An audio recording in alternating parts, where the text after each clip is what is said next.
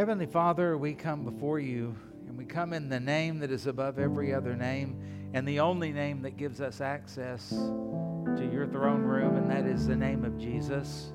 And it's all because of what he did when he came to earth and he lived the life we could never live, of absolute perfection, pleasing you in everything.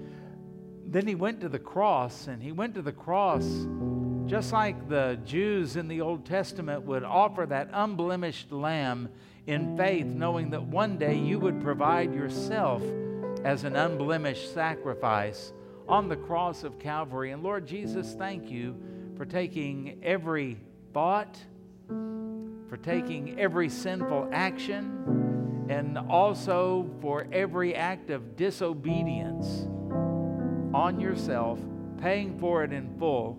And as Brother Dale read earlier, you took all of the writings that were against us, nailed them to the cross, meaning you paid for them in full and wiped them out for all who would trust you, all who would believe you, all who would receive you as Savior and Lord. What a wonderful thing, and what a wonderful God that we serve. And Lord, I pray for anyone here in this room, as well as anyone that is watching online, and we pray for them to come to understand, if nothing else, to understand the cross, to understand salvation, and to put their faith and trust in you and in you alone. Lord, I know that there are people here who have needs, and I want to pray, Father, that you would meet their need. And I know sometimes it looks as though things are hopeless, things will never change, things will never happen, but you're a God who works miracles.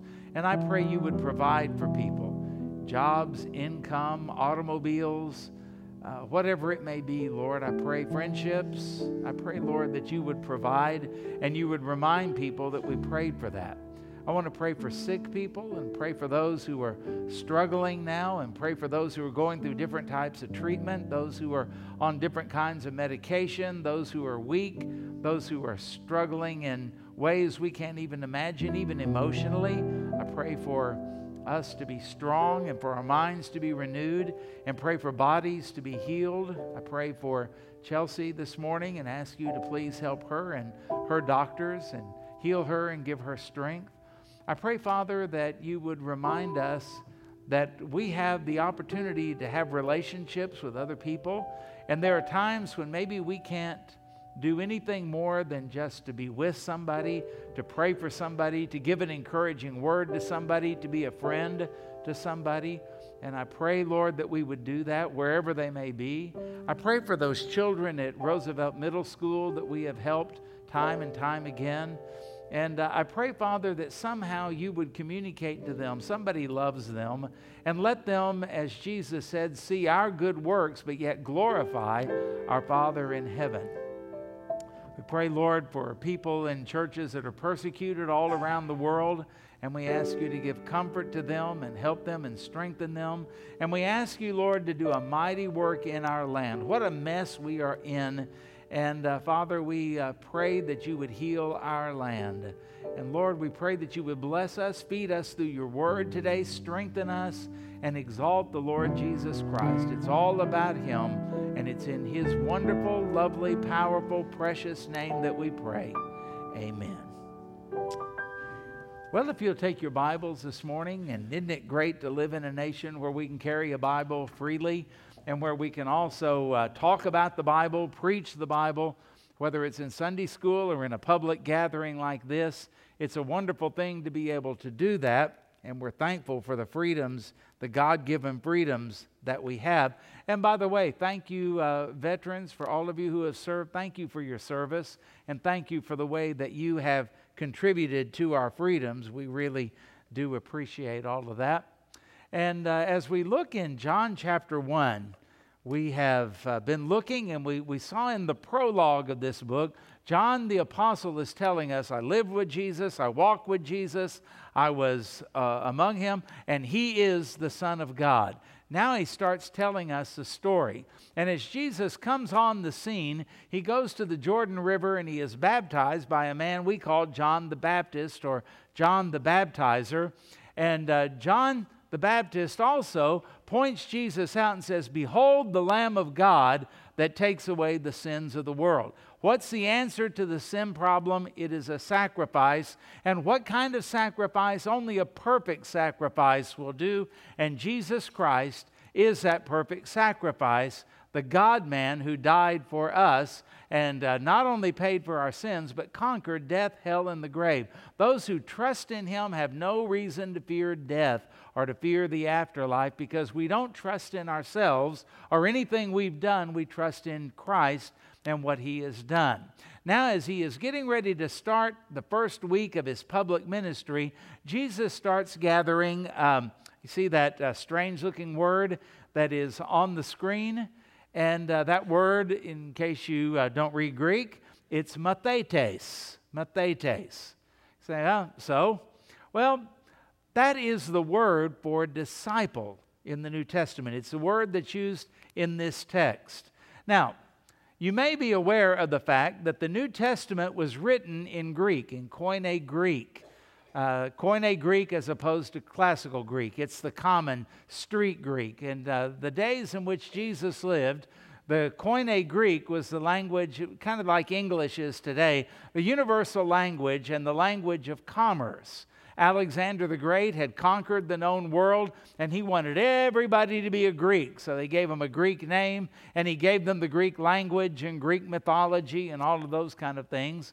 And when Jesus came, the Lord took advantage of all of that, and He wrote the New Testament within the lifespan of Jesus Christ, or a generation of Christ, and wrote it in Greek so that He could go anywhere and everywhere. Virtually everybody could read it. And He used words that we can look at today and get a better, fuller understanding of what they mean. Because I'm afraid a lot of you, whenever you think of disciple, you think of images on a stained glass in a cathedral.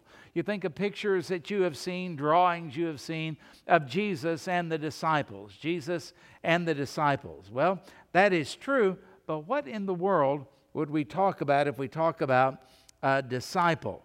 Well, we know that Jesus had 12 disciples, and this is something that I want to challenge you with, because disciple, it describes the people who were called to be followers of Jesus Christ. And this is a message not so much to comfort you, but to challenge you, because you've been called to be a mathetes, a disciple of the Lord Jesus. But of those original 12, think about this with me. At least 4 of them were fishermen. There could be as many as 7, because there are some in there we don't know what they did for a living. And they all lived in pretty close proximity to the Sea of Galilee. And so more than 4 may have been fishermen, but at least 4 were. But interestingly enough, one was a tax collector. So he worked for the IRS. Well, you have to understand that in those days, the Roman Empire had conquered Israel. And so the Romans said, we're going to get our taxes from you. And then they did the unthinkable. They hired Israelis. They hired Jews to be tax collectors. And they made this arrangement with them. We want, let's just pull out a figure. We want $20. And whatever you can get over that, you can keep. So the tax collector, say if he got $500, he would keep $480 and pay $20 to the Roman government. And so you can imagine the Jews hated these people, these fellow Jews who would work for the despised Romans and who would cheat their own countrymen. And so they really did not have any love for these people at all. And yet Jesus calls one of them to be a disciple. Can you imagine that caused somewhat of a stir? People thought, well, when the Messiah comes, he's going to overthrow the Romans. And then this guy claims to be the Messiah, and he hires one of them and makes one of them to be on his team here. Well, not only that, but during the days of Jesus, there were these people that they hated the Romans so bad that they were called the Zealots. And some parts of the Zealots were called the Sicarii. And these were the ones that would carry a knife with them. And whenever they saw an unsuspecting Roman soldier, they would go up behind him, grab him, and slit his throat and assassinate him. And their goal was to overthrow the Roman government and get rid of them by assassinating enough of their people that they would pull out and leave. Well, surely Jesus wouldn't call anybody like that. Well, there is a guy that's listed in the disciples called Simon the Zealot, Simon Zelotes. And he was a member of that group that was trying to overthrow Rome by assassination. Now, let me ask you a question. How do you think a person who worked for Rome, collected taxes for Rome, would get along in the same small band of 12 people with a person who wanted to kill anybody and everybody that was associated with the Roman government? Let's put it this way. Had Simon and Matthew met under other circumstances, probably one of them would have killed the other one. And yet now here they are as followers of the Lord Jesus Christ. You look at that and you say, well, why would he do anything like that? Well, a better question, why would he call you? Why in the world would he love you? Why in the world would he save you? Are there any sinners in the building? Let me hear you say amen. So we were all dead in trespasses and sins. We are all imperfect. We all need a sacrifice. We all need a Savior. And we don't come here to proclaim our own goodness. We come here to rejoice in the goodness of God. These are the disciples. Others that are unnamed, or, well, not unnamed, but their occupation is not listed, probably were farmers. They grew crops. They tended flocks, sheep, goats, things like that. And maybe they were fishermen, maybe they processed fish or something like that. We don't really know. But these are the people that Jesus called. And what we're going to read about today in this first chapter of John is these first early disciples that Jesus called to come and to follow him. And they were a motley crew. They were ordinary people. They didn't have halos. They weren't particularly religious. They weren't people that worked in the temple or did anything like that. Hardly any of them had any kind of wealth or money. Maybe John, the apostle that wrote this book, he might have. It seems like when he left the fishing boats with his father, there were servants there with them, but most of them were not. And then they were politically divided. We think we're divided today.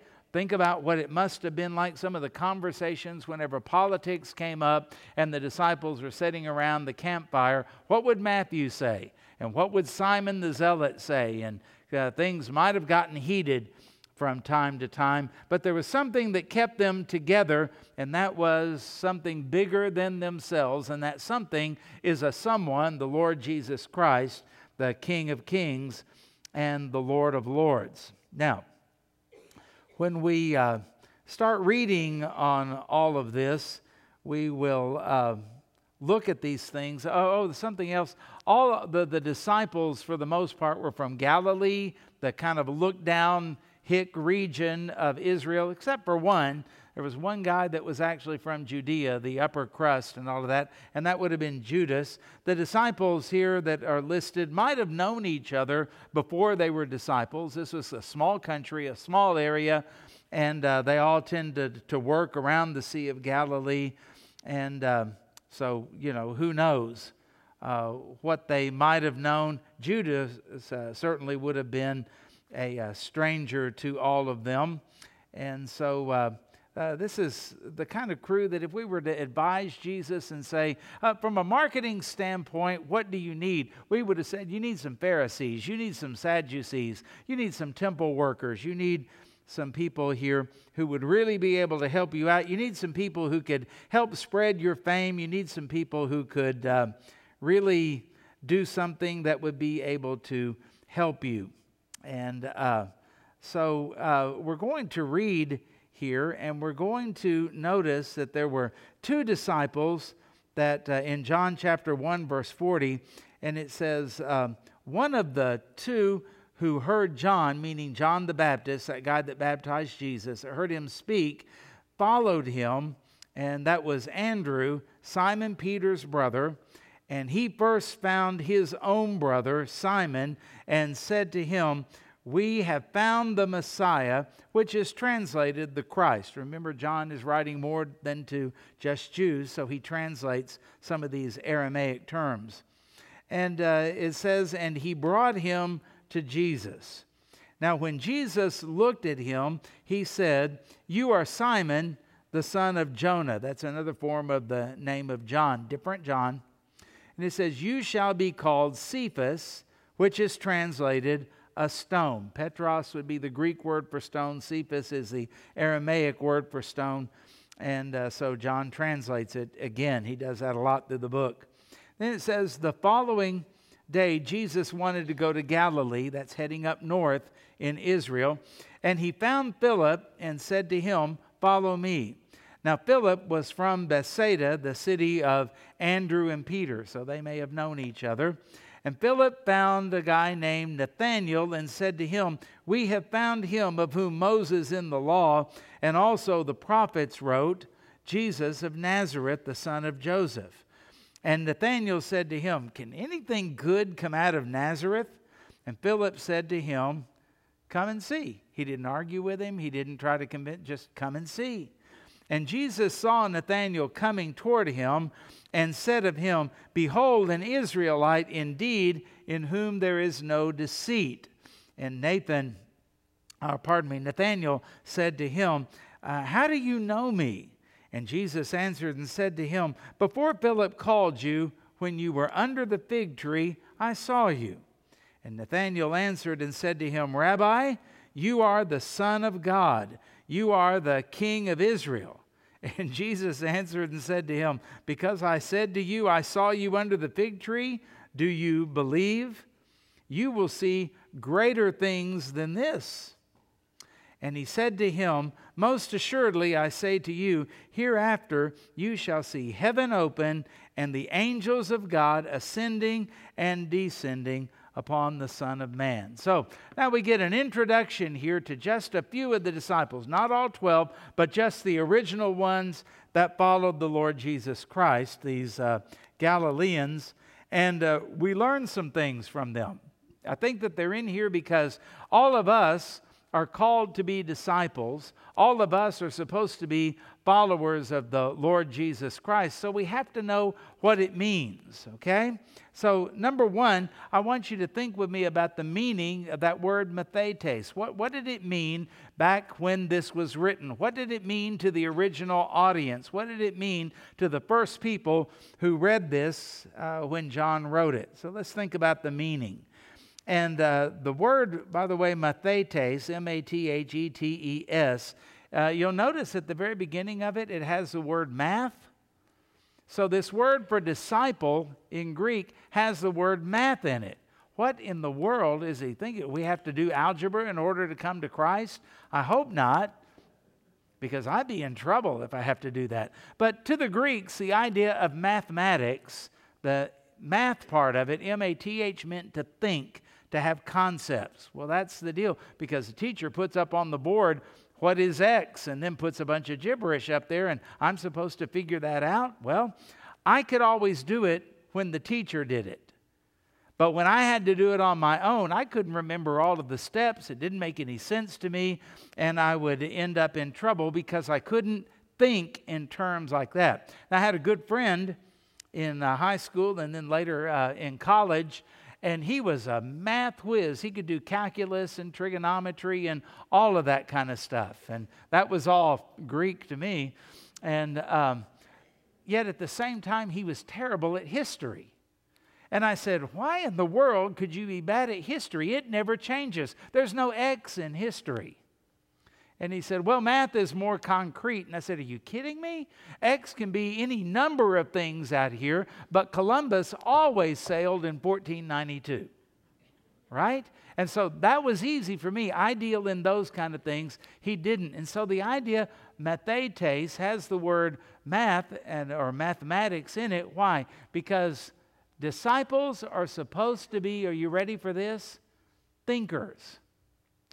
God never called you just to sit and just to endure.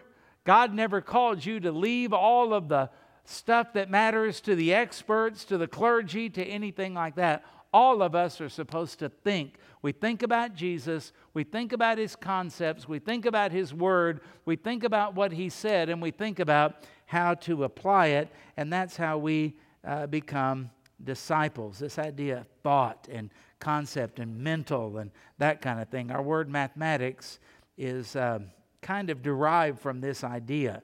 In fact, a scholar, Vines, he said that this word from a root, math, indicating thought accompanied by endeavor. Thought accompanied by endeavor. You're not just supposed to hear something or read something that Jesus said. You're supposed to think on it. The Bible calls that in other places meditation, meditating on the Word. And then it's supposed to lead to action. A mathetes, a disciple, was a learner, a thinker. Okay? And as a disciple, a follower of Christ, who learns the doctrines of Scripture and the lifestyle they require, someone catechized with proper instruction from the Bible with necessary follow-through. That means life application. In other words, it was never intended that you would just come and learn a bunch of facts about the Bible and have it not change your life. You were not supposed to just come in and check your brain at the door and let somebody like me just pour a bunch of garbage into your head and say, oh, I believe that. You were supposed to think about this, reason it out, understand it as best you can, and come to conclusions of faith and lifestyle based upon the Word of God. Well, you can see there are a lot of people who attend church, but calling them a disciple might be a stretch because they never think and they never apply the Word of God. They may even have a quiet time every day and they read something out of the Bible and they pray something and maybe read a devotion, but by 10 o'clock they have no idea what they've read, they've forgotten about it, or they never bother applying it to their life. That is not what we're called to do. All of us are called to be these disciples, learners, thinkers. Now, one of the two who heard John speak and followed him was a guy named Andrew, and he's listed as Simon Peter's brother.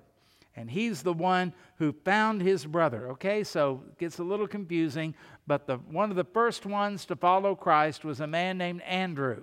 And Andrew had been a follower of John the Baptist, but now he's following Jesus. And before he does much of anything else, he goes and finds his brother. And his brother is Simon Peter, the guy that we all know, the guy we've all heard of. And he brings him to Jesus. In fact, it's interesting whenever you find Andrew mentioned in the Bible, he is bringing someone to the Lord Jesus Christ. For example, we not only have this one with him bringing his brother to Christ, but in John chapter 6, 8 and 9, it says, one of his disciples, Andrew, Simon Peter's brother, said to him, there's a boy here who has 5 barley loaves and 2 fish, but what are they for so many? And so here you find that even though Andrew's thinking it's a hopeless cause, you remember Jesus said, we got 5,000 men plus women and children out here, feed them. And they said, oh my goodness. And Philip, the calculating one, said, a year's salary wouldn't buy enough food for all of them. And then here's Andrew bringing this boy to Jesus. He's always bringing someone to Jesus. And he comes and he says to him, here's a kid with 5 loaves and 2 fishes, but what's so little among so many? And then we find also in John chapter 12, verse 20 and 22, it says, now among those who went up to worship at the feast were some Greeks, Gentiles, non-Jews. And so these came to Philip, who was from Bethsaida in Galilee, and asked him, sir, we wish to see Jesus. And Philip went and told Andrew, and Andrew and Philip went and told Jesus. So there again, what is he doing? And this is point number 2. Number 1, the meaning, we're thinkers, we are followers and applying the truths of Christ to our lives. And number 2, as a disciple, we learn from Andrew, it's our job to bring other people to Jesus. We're not just to be sitters and getters. We are to be goers and tellers. We are to be living a life, and we are to be doing good deeds, and we are to be sharing the gospel in addition to that so that other people are brought to Jesus. We have the come and see mentality. We're not there to argue with them. We're not there to win an argument. We're not there to put them in their place. We're not there to show them how smart and knowledgeable we are. We are there to simply say to them, come and see. Why do you live like you do? Why do you believe what you believe? Well, come and see. And you can invite them to church, that's fine, But it's much, much better if you can explain to them why you believe in Jesus, because you are a learner, you are a thinker about the things of God. And so from Andrew, we find bringing people to Jesus. Bringing people to Jesus is something that was the passion of his heart. We also find in Andrew that he was willing to do what I call playing second fiddle. Someone asked the great conductor of the New York Symphony, Leonard Bernstein, what is the hardest instrument to find and place in the orchestra and the symphony? And without hesitating, he said second fiddle. Nobody wants to play second. Everybody wants to be the lead. They want to be the standout. They want to be the amazing one. They want to be the quoted, the talked about. They want to be all that. And yet Andrew here, every time you find him mentioned, what does it say? Simon Peter's brother. Simon Peter's brother. Now, I don't know about you, but if every time my name was mentioned, they said, Greg Keenen, Jeff Keenan's brother, I'd get annoyed. Wouldn't you? And yet it didn't seem to bother Andrew. He actually brought his brother to Jesus. He didn't try to claim a throne or claim authority or claim power or preeminence or anything like that. He brings his brother to Jesus, Simon Peter, and then from the rest of his life, he's known as Andrew the disciple, parenthesis, Simon Peter's brother. Oh, yeah, have you ever heard of Andrew? It rings a bell. Simon Peter's brother. Oh, now I know who it was. Peter was always the loud, boisterous, out in front type person. Every time you find him mentioned in the 4 Gospels, he's always talking. You know anybody like that? He was a guy who would enter a room mouth first. You heard him before you ever saw him, and naturally he got a lot of attention, but not Andrew, but it didn't seem to bother him. And so as a disciple, we bring people to Jesus, and we're willing to have a little humility, and we are willing to play second fiddle if that's what we're called to do.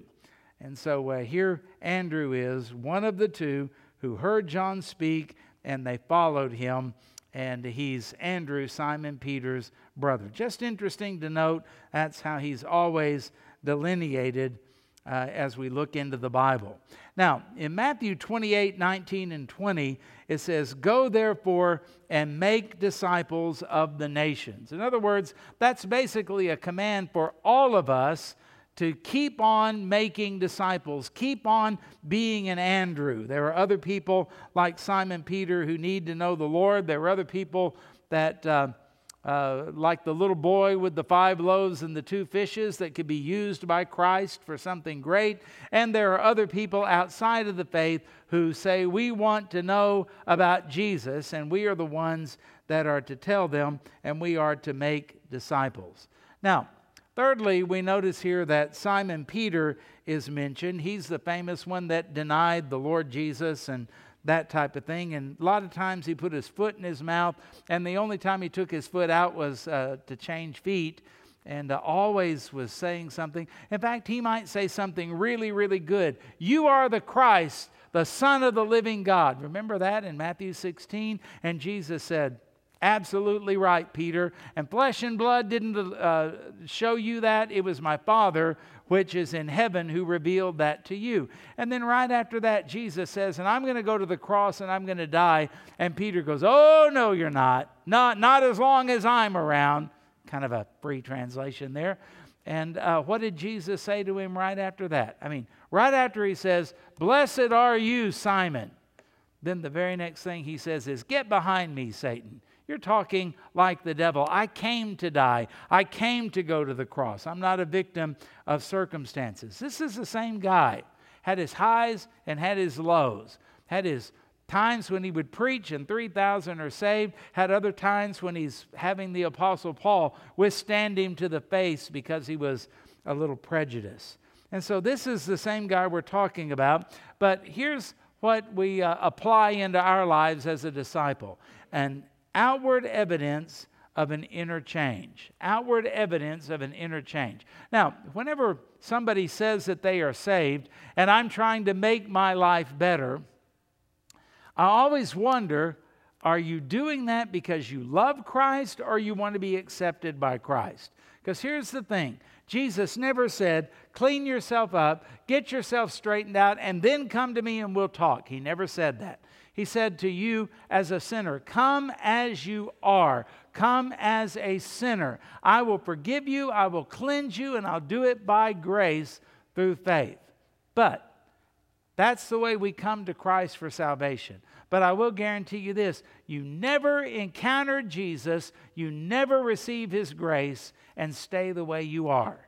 You are always changed. And that change is going to be evident in the way you talk. It's going to be evident in the way you live. It's going to be evident in your priorities. It's going to be evident in the way you spend your money. It's going to be evident in the way that you treat other people. And we could go on and on with that. But the outward is the evidence of the inward. Now, when Peter walks up, notice in these verses, Andrew doesn't say, Lord, I'd like for you to meet my brother. When they walk up, Jesus immediately knows who Peter is. He immediately speaks to him and he says, you're Simon and you are the son of Jonah. And, from now on, you're going to be Cephas. You're going to be a rock. And nobody seems to find that strange. Nowadays with social media, I ran into somebody that was one of my wife's friends at a store one time, and I said, oh man, it's good to see you. And I started to tell her a little bit about what was going on, and she already knew it. You know why? Facebook. We can't. Okay, well, see ya. Nothing to talk about. Everybody knows everything that's going on. Isn't that kind of sad?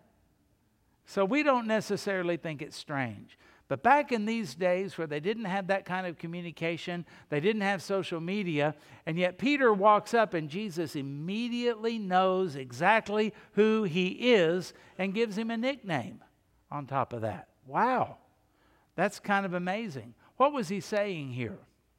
You are no longer going to be just Simon, but you're going to be a rock. I'm going to use you, and this same Peter in his epistle, you ought to read his other book, he talks about all of us being living stones in the temple of God. You and I don't go to a temple, we are the temple of God. We don't go to a sanctuary, we are the sanctuary. We are the living house of God. And Jesus is saying to Peter, you're going to be a part of that. Now, Peter had an inward change. He doesn't immediately become a full-time follower of Christ at this point, but you can read about that in Luke. Jesus is going to do some speaking by the sea, and the crowds are really, really big, and so they decide they're going to get in Peter's boat, go out into the lake a ways, and then Jesus is going to teach all of them. And because Jesus always pays his way, he says, by the way, cast your net out over here. Peter goes, we've been trying that. There's nothing out there. And they did it, and man, they just about sunk the boat. There were so many fish. And then Peter falls down on his face and says, depart from me, for I am a sinful man, O Lord. Well, good, because Jesus comes to save sinners. Jesus comes to forgive sinners. And Jesus, through his death, burial, and resurrection, makes sinners a friend of God, acceptable to God. And that's why we sing about the cross. That's where it took place. And so Peter is a follower of Christ, and the outward name that he had was indication of what Christ had done for him on the inside. So can I ask you a question? Are you trying to be a hotshot? Are you trying to be good? Are you trying to show off? Or do you want everybody to see all of the good things you know and all the good things you do so that you'll be acceptable to God? Or do you do those good works because you've already been made accepted by God by the work of Jesus Christ on the cross? Because those who are going to be true disciples have to learn from Christ, and those who are true disciples have their lives changed from the inside out, not the outside in. That's called a hypocrite. That's called wearing a mask. That's called being a fake. That's called putting on a performance for someone else. But remember, God looks upon the heart. Has your heart been changed by the Lord Jesus like Peter's was? Peter was a rough guy, And even though he had been saved, he still had some rough things later on. Now, changing somebody's name wasn't necessarily strange in the Bible. There are some famous name changes. You remember a guy named Abram? And God changed his name to, anybody know? Abraham. Very good. And he changed his wife's name from Sarai to Sarah. Yeah. And there were meanings behind that. We won't get into all of that, but that's in Genesis chapter 17, verse 5 and verse 15. And there's another guy, a descendant of Abraham, and his name was Jacob. And one night he had a wrestling match, and it turned out he was wrestling God. And before the wrestling match ended, to humble Jacob before him, the Lord says to him, "No longer are you to be called Jacob, but you are to be called Israel." In fact, the nation of Israel is named after Jacob, and the people of Israel named after Jacob. That's all because of that name change. So Peter had a name change too. And so as Andrew led Simon to Jesus, and Simon saw Jesus for the first time, he may have been a little disappointed at Jesus' appearance. There was nothing kingly about Jesus' appearance. He wasn't what you would expect of a great warrior who would lead the overthrow of the Romans.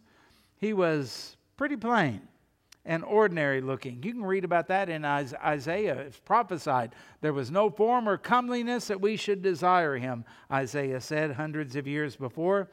But though Jesus wasn't in appearance what he was hoping for, Simon was quickly amazed because he didn't even need to introduce himself to Jesus. Jesus spoke first when they met, and he said, "You are Simon, the son of Jonah, and you shall be called Cephas." This is an amazing thing, and it shows the omniscience of Jesus as the God-man. He already knew who he was before Peter even knew who Jesus was. So it's kind of an amazing thing that we see Jesus showing himself here, and he does it again.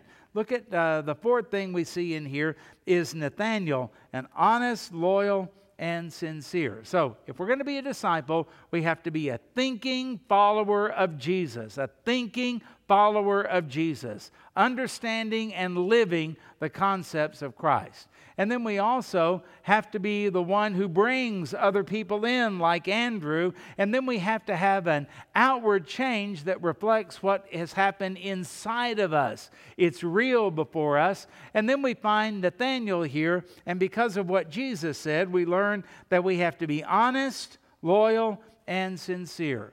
Honest, loyal, and sincere. Listen, if you've blown it, don't try to lie about it to God. Be honest about your sin. Confess your sin. That means to agree with God about your sin. He always blesses honesty and sincerity. If you're going to follow Jesus, follow Jesus. Don't just stick your toe in the water and don't just go halfway. Go whole hog with it and follow the Lord Jesus Christ.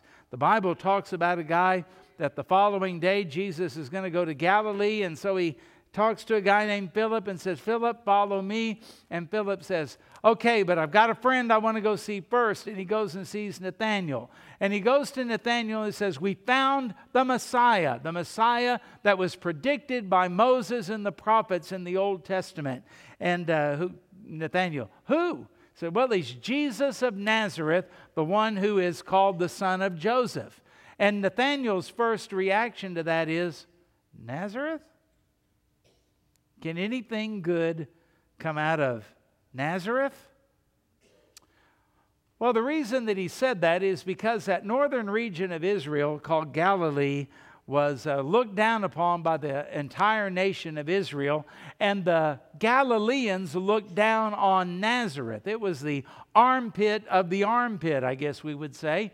Can anything good come out of Nazareth? And Philip just says, "Come and see." And when he walks up, Jesus, again, because he knows everything, he looks at Nathanael and he goes, "Behold, an Israelite that is honest, an Israelite that is sincere, an Israelite that is not pretending, an Israelite that is not a fake." Let's put it that way, not a fake. You see, the Jews had this problem. They would fake what they were doing. I'm really righteous, and then they would do things to make themselves look righteous when they were corrupt on the inside. And that's why Jesus said to the Pharisees, you appear to be righteous on the outside, but on the inside you're like a tomb full of dead men's bones. But Jesus looks at Nathanael and said, an honest one, a sincere one, and one in whom there is no guile. Now, what was the big deal about the fig tree? The fig tree was a place where if a Jew owned a piece of land and had a fig tree, that meant he was pretty prosperous. That was his Israeli dream, I guess we would say. And he would sit under the tree. That's where he would meditate on Scripture. That's where he would pray. And probably Nathanael was sitting under the fig tree praying for the Messiah to come. And then along comes Philip. Nathanael, we found him. Come and see. And when Jesus sees him, he goes, here's a guy who has no guile. Nathanael's going, how do you know me? I saw you under the fig tree before Philip even called you. And that was so impressive to Nathanael that he bows before him and says, you're the King of Israel. You're the King, the one that is promised. You are the promised one. And he found out something good could come out of Nazareth, because although Nazareth was sinful, it was barely Jewish. It was heavily influenced by Gentiles and by a secular city that was very close to it. That's where Jesus came from. And so God is the God who brings beauty out of ashes, who restores the years that the locusts have eaten, who brings the best out of the worst of situations, even brings Jesus out of a city that no one would suspect the Messiah would ever come from, and that, of course, was Nazareth. He knows everything about Nathanael. He knows the longing of Nathanael's heart, placed there, of course, by the grace of God and the Holy Spirit. He calls him out on all of that, and Nathanael is absolutely blown away and submits to him. And we learn something else. What's this thing that Jesus said? You think that's something? You're amazed by that? You believe because of that? Well, you're going to see great things. And you're going to see angels descending and ascending on the Son of Man. In other words, disciples have to have a conviction about a certain truth, a conviction about a certain truth. Now, if you were to go back in the book of Genesis, you would find a guy named Jacob, and he was on his way, he was on the run, and he had to get away from his older brother. And he's at a place that he calls Bethel. Bethel. It's actually Bet-El. And the Bet is the Hebrew word for house, and the El is short for Elohim, house of God. House of God. That's what Bethel means. Whenever you see that on a church or anything, that's what it means, or at least it's supposed to mean. And so that night, that's when he uses the rock for the pillow, and he has a dream. And he sees a ladder coming down from heaven, and what does he see? Angels going up and down the ladder, up and down the ladder. We call it Jacob's Ladder, of course. We used to sing a song when I was a kid, we are climbing Jacob's ladder. No, you're not. Only angels can do that. You can't. And this is what the point is. When Jesus talks about that, he is telling Nathanael, you remember Jacob's ladder? Yeah, of course he did. That was a famous, famous story about a very famous person. I mean, Israel's named after that guy. What do you mean? And Jesus says, you're going to see the Son of Man, not a Son of Man. That could be anybody, but the Son of Man, the Messiah. You're going to see him, me in other words, with angels ascending and descending from me. You know, it's the same story that Jacob told in his dream, except something's missing. The ladder is missing, and it's replaced by Jesus. You see any symbolism there? Jesus is saying the way to heaven will no longer be you trying your hardest by climbing some ladder you could never climb that only angels could go up and down, but you will come through me. I am replacing the ladder. I am the way to God. And that's why he would say later in this book that we're going through, I am the way, the truth, and the life. No one comes to the Father except what? Through me. Through me. And that's what he's saying. I'm the ladder. I'm the entrance. I'm the way to God. So when I think about these things, I want to ask you a question. Are you a disciple? If you've never trusted Christ as your Savior and Lord, you have to say no. But if you will trust Him today and surrender your life to Him and trust in Him as the full and total and only payment for your sin, you immediately become a disciple of the Lord Jesus Christ. And for those of you that have been saved, you have been born again and trusted God, then my question would be, are you really a learner? Are you a thinker about these things? Can you explain them? Are you growing in your knowledge of them? Maybe you can't right now, but do you have any goals to know the Lord and to know His Word and to know His truth like that? That's what makes you a disciple. You're a follower and you are a thinker about Him. And then let me ask you, what kind of disciple are you? Do you attempt to bring other people to Jesus? Do you pray for them? Do you witness to them? Do you take open doors to bring them to the Lord Jesus Christ and to teach them what the Bible says about salvation? Are you a person that has had a change in your life that is an evident change? Oh, my religion is just private. I don't share it. No, you're supposed to share it and you're supposed to show it. Your lips need to match up with your life. And what happens in your life is an outward display of what a wonderful change in my heart has been wrought, right? And so we are to show that.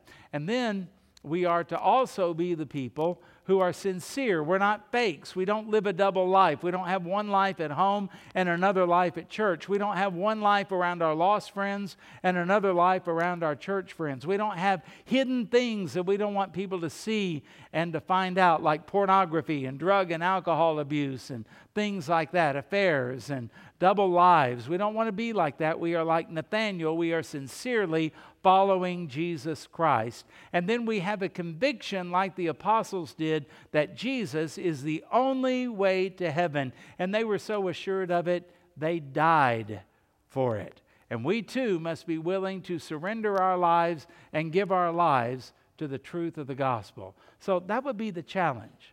Are you a disciple? And if you are, what kind of disciple are you? And if you're not a disciple, then trust Christ today as your Savior and your Lord, and you will become a disciple, a follower, a mathetes of the Lord Jesus Christ. So we get this put together, and isn't it interesting that we have to have several people to give us a full picture of what a disciple truly is? And there's probably at least one of those things that is kind of your thing and what you feel drawn to, and that's okay. Doesn't mean you can ignore the other ones. It just means you'll always be strong in that one area. Good for you. But learn of the other things, because this is, after all, the King of Kings and the Lord of Lords that we are following, and He's the most wonderful person ever to exist in the entire universe. Why would we not want to know more about Him and to be more like Him as a mathetes, a follower, a learner of Christ? So let's go to the Lord in prayer, and let's ask Him to do something for us today. Father, my prayer is, if there's somebody in here, and I don't care if they're a church member, I don't care if everybody thinks they're saved or not, but they're not really saved and they're not really a disciple, and they don't have any of the desires that these disciples had, I pray, Lord, today would be the day they come to truly know You, and that their walk with Christ is more than a religion, more than just a checklist, more than just a bunch of do's and don'ts, but it's a real change of life and a change of heart. They are thinkers, they are learners, they are followers of Jesus. And I pray, Father, that if there's someone here today that they're not a church member, they don't really care that much about church, and they may be addicted to something, they may be involved in some kind of immorality, they may be living a life that they would be embarrassed for anyone to know, would You show them today that You are a gracious, loving Heavenly Father who receives sinners, and You're a friend of sinners, and that You will save them and cleanse them from their sin and bring them into Your family and make them Your disciple. And for every person that is here today who is saved and born again, may we look at these things and may we ask ourselves the question, are we really hungry to know God and to know His truth? Are we applying it so that it changes our lifestyle? Are we really interested in seeing other people come to know Christ as Savior and Lord like Andrew did? Are we really people like Peter who can show outward evidence of an inward change in our lives? Are we really like Nathanael, where our walk with God is not a fake, it's not a put on, it's not something that is just what we do on Sundays? There's no hidden ulterior motives in our lives, or no hidden part of our lives. And are we absolutely committed to the truth that Jesus is the only way to God? And it may be that as we look at all of that, we come to realize maybe we're not everything we think we are. And I pray, Lord, that we would repent and get things right with you today. So, Father, that's our prayer. And we thank you for your word, and we thank you for the example of these men. And it's in Jesus' name that we pray. Amen.